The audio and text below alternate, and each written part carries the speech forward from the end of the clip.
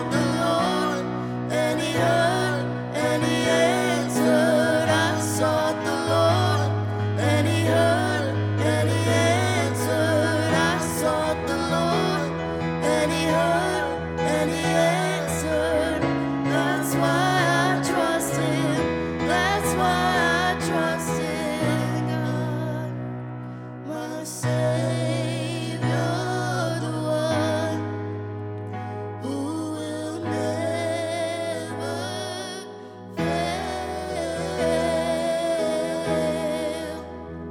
He will never fail.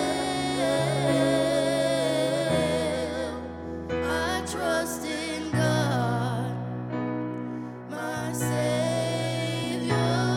the one who will never fail. He will never fail. Let me preach it for you. Amen. If you have your Bibles, turn with me to the Gospel of Mark in the 13th chapter. We're going to continue in a message that I've entitled Watch. It's been an acronym that we've been breaking down, and I want to continue tonight in it, and I want to actually finish it tonight in a teaching that we understand that there's a day and an hour that I believe the watchmen are rising. Somebody say amen. We have to be conscious of what our eyes are focusing on. In Mark 13 and verse 33, you can go there with me in your Bibles. It begins with a declaration. Watch, Mark 13 and 33. It says, take heed, watch. Everyone say that word, watch. And pray, for you do not know when the time is. It is like a man going into a far country who left his house and gave authority to his servants, and to each his work, and commanded the doorkeeper to watch. Somebody say watch. Watch therefore, for you do not know when the master of the house is coming, in the evening or at midnight or at the crowing of the rooster or in the morning, lest he comes suddenly, he find you sleeping. And what I say to you, I say to all. Everybody say it with me, the last one. 1, 2, 3. Watch. Amen. The word watch is emphasized multiple times in this passage of Scripture. In 2 Corinthians 16 and 13, it says, watch. Stand fast in the faith, be brave, and be strong. Can I tell you that if there was ever a day and an hour that I believe the church needs to watch, stand fast, be brave, and be courageous, it's now. Today is not the day for no backbone Christianity. Come on, somebody. Today is not the day for people that want to people please. Today is the day for people that fear God. Today is the day for the people that want to serve God wholeheartedly, unapologetically. This is the day and the hour where the Daniels arise. This is the day and the hour where our knees will not bow, our tongues will not cower, but we will stand on the surety of the authority of God's word. We won't back up, we won't bow down, and we won't apologize. Come on, somebody. I'm telling you that this is the day and the hour of God's church arising and being courageous, being bold, and being watchful. Last week, as we discussed, we took that word watch, W-A-T-C-H, and we wrote it down the side of our notepads or our pens or our tablets or iPhones, whatever you're taking notes on. And we began to talk about what it is that we have to watch. And the first thing was the W. We have to watch our words. And we talked about the emphasis of the power of our words. How when God said in Genesis 1, let there be light, there was light. In an establishment, we understand that what God did, He did in frame. The Bible says in Hebrews that God framed the world together by His word. And so we understand that our words have the ability to build, but our words also have the ability to break. In accordance to Proverbs 27, that says there is the power of life and death in the tongue. And so we have to be mindful of what we are saying. And I encourage you as the body to be careful what you say in this season, because your words carry weight. I said, show me your words and I'll show you your world. We have to be careful what we say about one another. We realize God does not give any grace and does not play when it comes to the idea of gossip, slander, a tongue that lies, and a voice that sows discord among the brethren. We went to Proverbs, and these 6 things the Lord hates. Yes, 7 are an abomination, and of those 7, 4 are inconducive with the tongue. So we understand the weight of our words. And then the second thing that we talked about was the understanding that we have to watch our attitudes.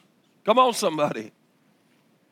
Y'all met those Christians yet? Where their tongues or where their lips poked out, look like they've been sucking on lemons. They angry and mad all the time. You wouldn't want their Jesus if you had to have him. Come on, somebody.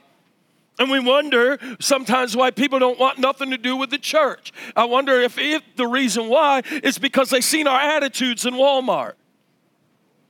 They notice our attitudes online and social media, where we want to bless God with this tongue on Sunday, but we want to curse man with that same tongue on Monday. Do you hear what I'm teaching tonight? See, we got to be mindful. We got to watch our attitudes. We discussed how our attitudes are preferred over our aptitude. It's not what you can do, but it's the attitude in which you do it. And we understand that our attitude is directly connected to our altitude. You can only go as high as your attitude. And you'll go as low as your attitude as well. So we have to watch our words, watch our attitude. And today, I want us to look in the scriptures. And I want to tell you what I believe. If we're going to be really watchful, something that we have to watch. And scripture will confirm this. So if you're taking notes, you can write this down as we look at the T and watch. I want to tell you that we must watch our temptations.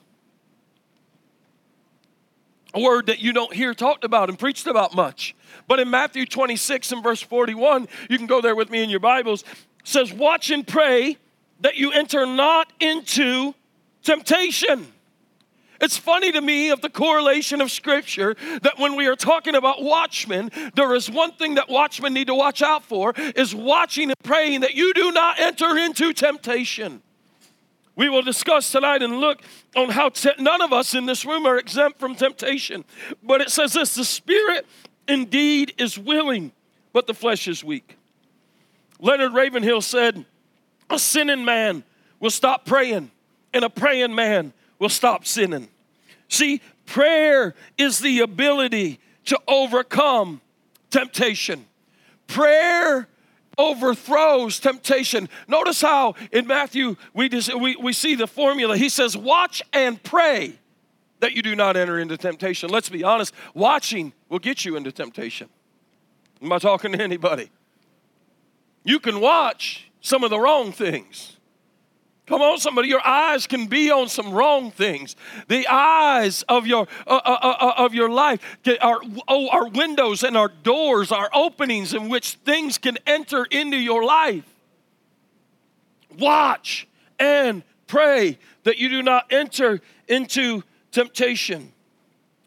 1 Corinthians 10 and 13, go with me there. Says that no temptation has seized you except what is common to man. And God is faithful, my God. And God is faithful. And he will not let you be tempted beyond what you can bear. I love the fact that I got a series I've never preached, but it's just one I've worked on through the years. But I want to preach a series one time on the things that Jesus did not say. You know, in the church all the time they say, well, God won't give you any more than you can handle. That's funny because the Bible doesn't say that. Anyways. And God is faithful. He will not let you be tempted beyond what you can bear. But when you are tempted, he will also provide a way out so that you can endure it. I love the fact that in the face of temptation, we are reminded of the faithfulness of God. In the face of temptation, what did it say? No temptation has overtaken you except what is common to man, and God is faithful. In the face of whatever tempts you, God is faithful. Why? Because he provides a way of escape. In West Texas, I read an article recently about rattlesnakes and how rattlesnake bites are on the rise. See, many years ago, wild hogs were brought into wild Texas from Europe, and the hog population has continued to grow, so much so now that they're a nuisance. But the good thing is the hogs have eaten a lot of the rattlesnakes, but due to them being immune to the venomous bite, they've been on this ravaging of eating the rattlesnakes. But watch this though, their sight is not the greatest, but their hearing and sense is one of the most powerful attributes of the wild hog, and even very keen to vibration. So every time that the herds of hogs are out rummaging and here's a rattlesnake, they would go off and eat it. So that's why they were consuming so many of the rattlesnakes. But now the new problem in West Texas is this, that rattlesnakes have gotten smarter and they are realizing that the bites of rattlesnakes are now back on the rise because what has happened is the rattlesnakes have quit rattling. The rattlesnakes realized that the rattle was what was identifying them, and so they quit rattling, and now the rattlesnake bites are on the rise. I want you to understand something, that temptation doesn't come with a rattle. You'll never, my God, I feel the Holy Ghost on it. You'll never know it's there until its poisonous fangs have sunk into you. Temptation does not show up with a banner saying, I'm a sin that's going to take you out. Temptation does not show up saying, I'm going to destroy your destiny. Temptation shows up without a rattle. Ecclesiastes 10:8 says, he that diggeth a pit shall fall into it, and whoever breaketh a hedge, the serpent shall bite him. Watch this. When the hedge is down, the snakes come in. Did you catch that concept? That when the hedge is down, the Bible says in one translation, when the hedge is trampled, the serpent shall bite him. You have to understand something, that there is temptation in your life. You got to watch for temptation, but there's also a hedge. There is a hedge of protection. There is a hedge that God has put around you, that if you'll be faithful to God, if you'll be faithful to His Word, if you'll watch and pray, then God establishes a hedge around you. There is a hedge called prayer. There is a hedge called the Word. There is a hedge called fasting. There's a hedge of the Holy Ghost. There's a hedge of the blood of Jesus. But if you trample those things, if you don't regard those things, then the serpent enters in, and great is his bite. See, sometimes we get to stomping our convictions and get to stepping into our temptations. I said we get to stomping our convictions and stepping into our temptations. Have you ever thought that maybe Satan is just letting you get away with it so he can get you close enough to strike and sink his poisonous venom into your life? Here's a quote for you. You want a quote? You want something to put on Twitter today? Put this on Twitter. Sin fascinates, then assassinates. Sin fascinates, then it assassinates. It thrills you, and then it kills you. Let me tell you something. Temptation looks really good. Come on, somebody. She looks beautiful. He's mighty and handsome. He looks like he's got it all together. Come on. Temptation is the carrot of the enemy that he waves in your face, causing you to step,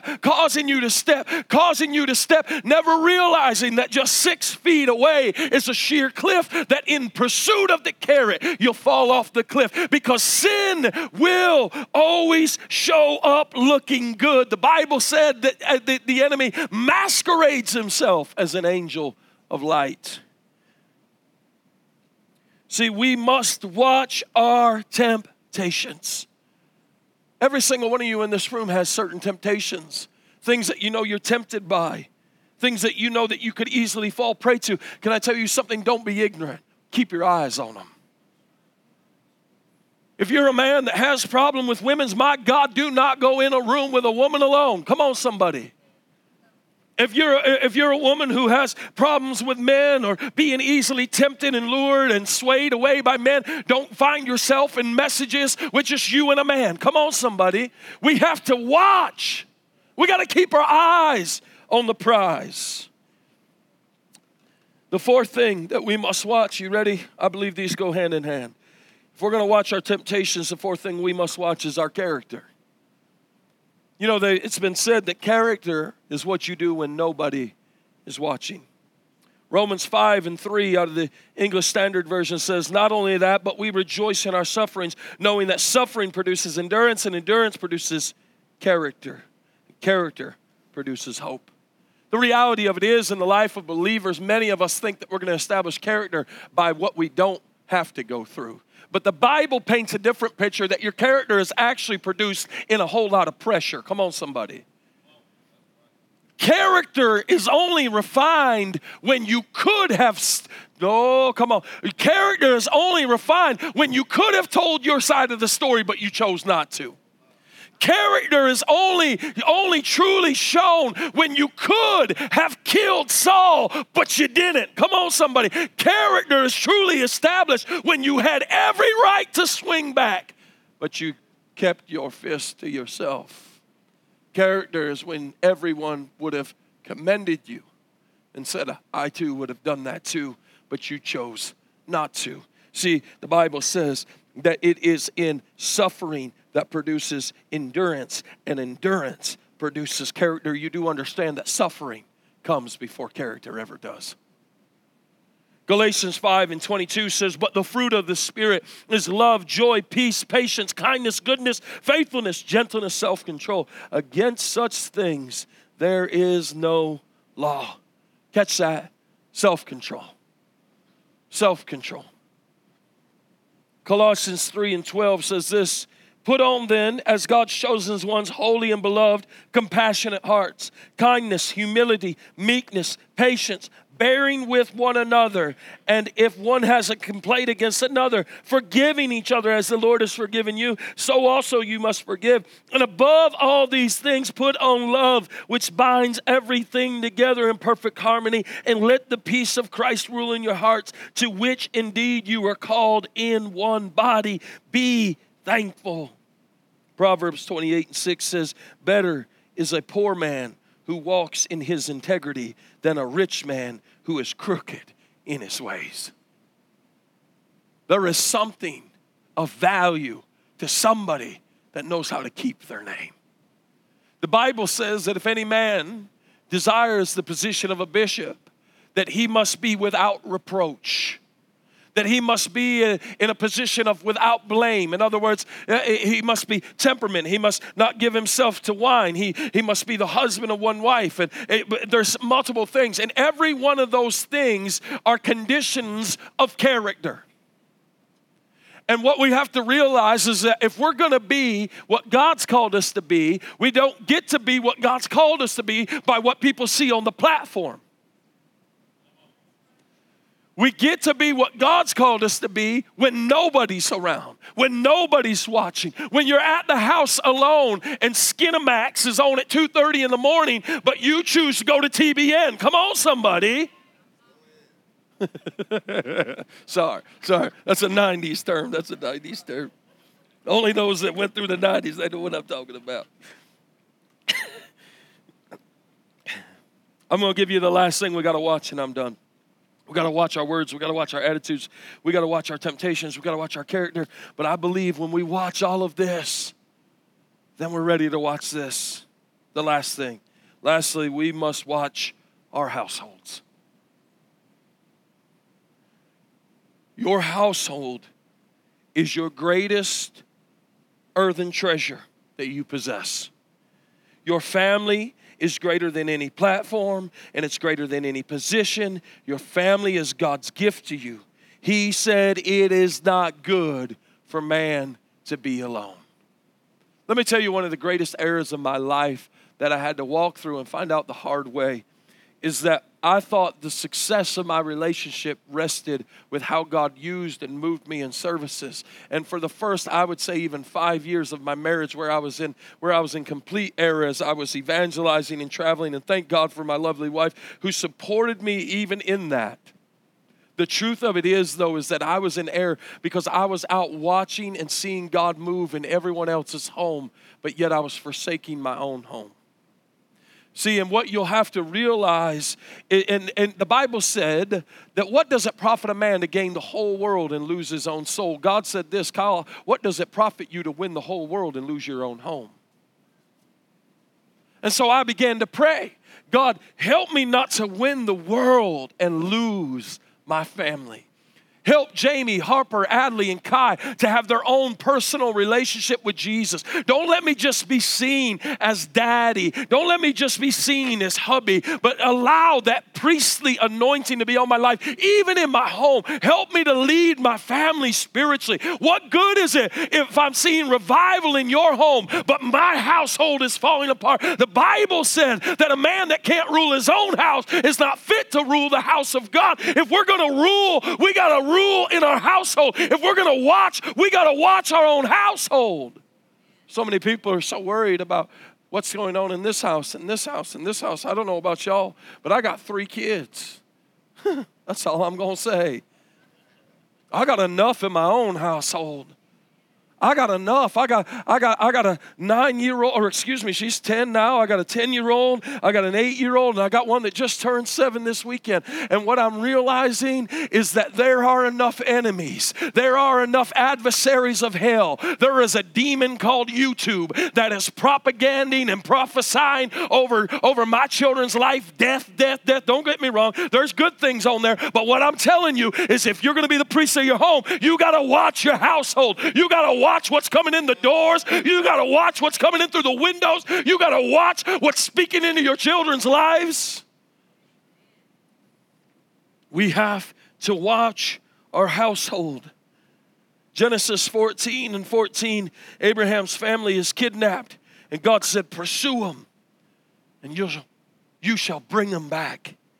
David is at Ziklag. He lost his family, and God said, go after them, and you shall recover them all. Acts 16:31, we find with the jailer, and they said unto him, believe in the Lord Jesus Christ, and you will be saved, you and your household. What am I telling you? Scripturally, God cares about our homes. If God cares about our homes, how much more should we care about our homes? God told Abraham, go after them. God told David, go after them. But see, now we got families that the devils of hell are dragging our families away, and there's nobody going after them. There's no conviction and compelling to run after the lives of our children, to run after the lives of our spouse. When we see those of whom we love being led astray, it is our job as Bible-believing, Spirit-filled Christians to go after, to watch out, to be watchmen on the wall of our households. We have to stand and prophesy in our homes. We have to stand, preach in our own homes. I don't say that lightly because I understand that it seems as though the hardest to win are those that you live with. It's an understanding that everyone in the ministry and everyone in church sees your deity, but everyone in your home sees your humanity. Everyone in the cities around you knows you as prophet, knows you by your anointing, but everyone in your hometown knows you as carpenter. I understand that the difficulty is often in the establishment of not just the anointing publicly, but also privately. And I'm telling you that if we're going to be watchmen, we have to learn how to watch and contend in our households. Jesus has to be somebody that we don't just worship on Sundays and worship during the week, but Jesus has to be the centrality of our talks at dinner time. My God, let's bring back family prayer at the dinner table again. Let's bring back the blessing. Let's not just consume our food, but let's be intentful to teach our kids to pray. The simplicity of watching over our household, it's an establishment of understanding that God is here in your home, wherever you live. The Spirit of God is present. Listen to me, even if you don't have kids, young married couples, singles, I'm telling you that if you are a good steward with what God has given you now, the Bible is true that He will entrust more to your care.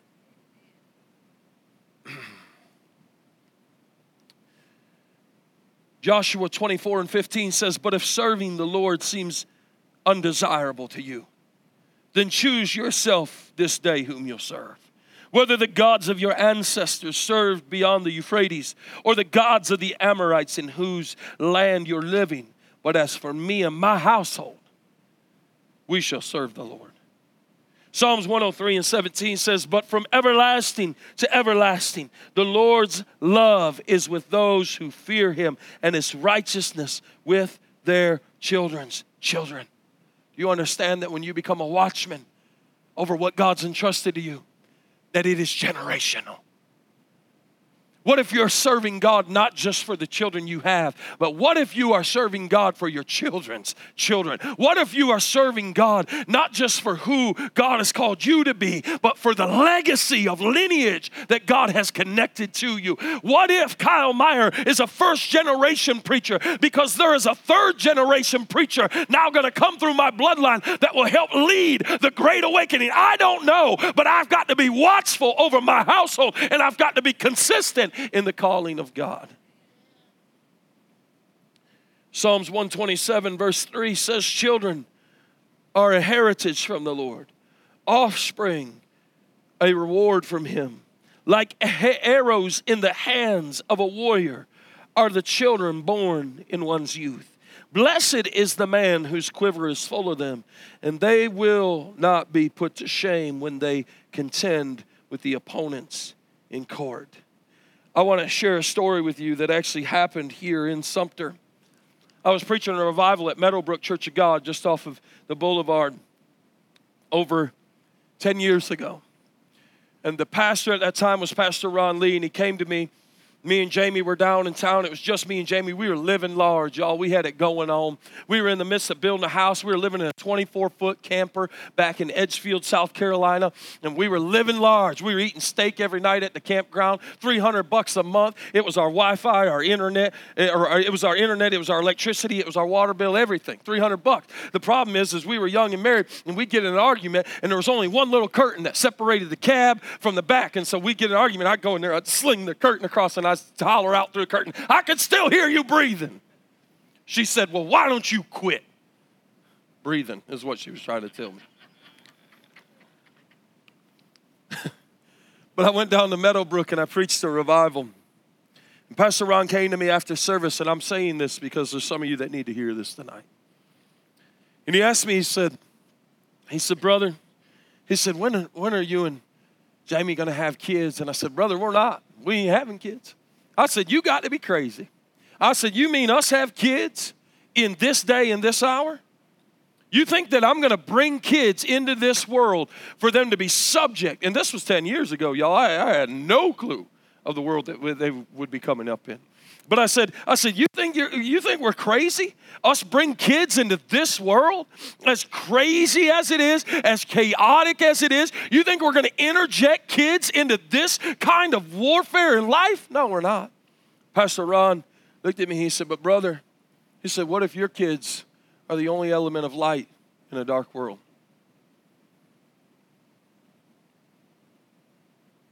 I was cut to my heart.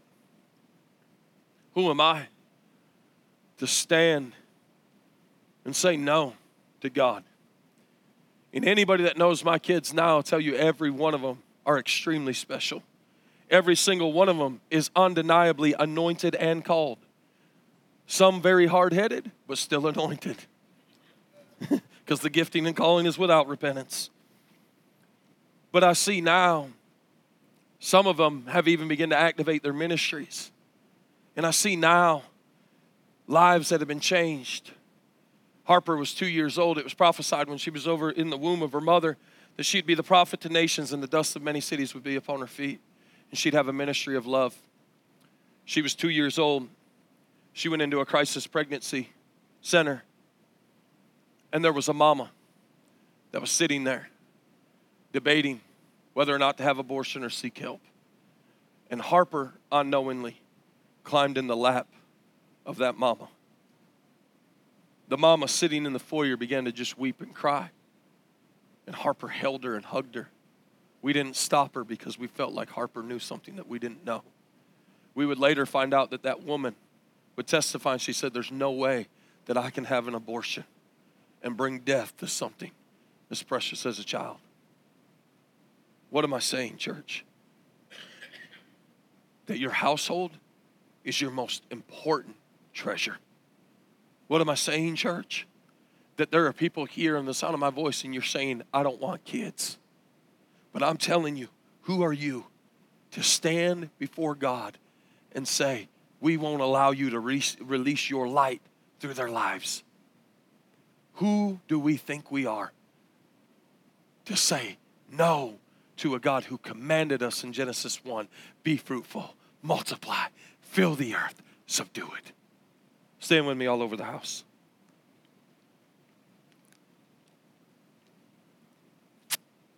Proverbs 12:7 says, the wicked are overthrown and are no more, but the house of the righteous. Can y'all pull that scripture up? I'm in Proverbs 12:7. It says, the wicked are overthrown and are no more, but the house of the righteous stands firm.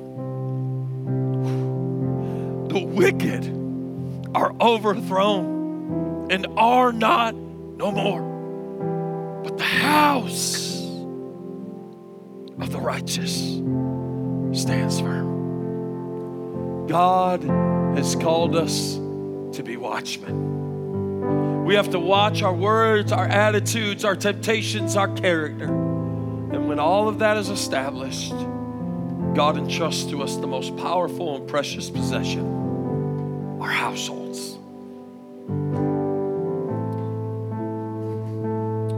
Search our heart, O God. And if you find any unclean thing within us, take it from us. But take not your Holy Spirit. Help us, Lord, to live lives that are pleasing and honorable, full of character and integrity in your presence. God, help us to watch our words, knowing that we were created in your image. And if we're created in your image, we possess your attributes, knowing that you formed and framed the world by your words. God, help us to recognize that we are building or we are breaking whatever we are speaking. God, I would ask you to search our hearts and check our attitudes. Father, I'm reminded of my daddy telling me as a young boy, son, I'm going to give you an attitude adjustment. Father, because my attitude was out of line. Lord, give your church an attitude adjustment. Correct, rebuke, and recalibrate our attitudes to mirror your heart. Father, place the hedges of holiness around our hearts to protect us from the temptations of this world. God, as a minister, I'm not dumb. I'm not ignorant to the enemy's devices. God, I know even in my own life that the enemy has set many snares in my path, hoping, watching, wishful that he could grasp everything connected to me. And God, I understand that everywhere in this room, every single one of us has some sort of temptation. Father, help us to be watchful. Help us to guard our hearts and lean not into our own understanding, but in all of our ways let us acknowledge you. You'll direct our paths. Father, I pray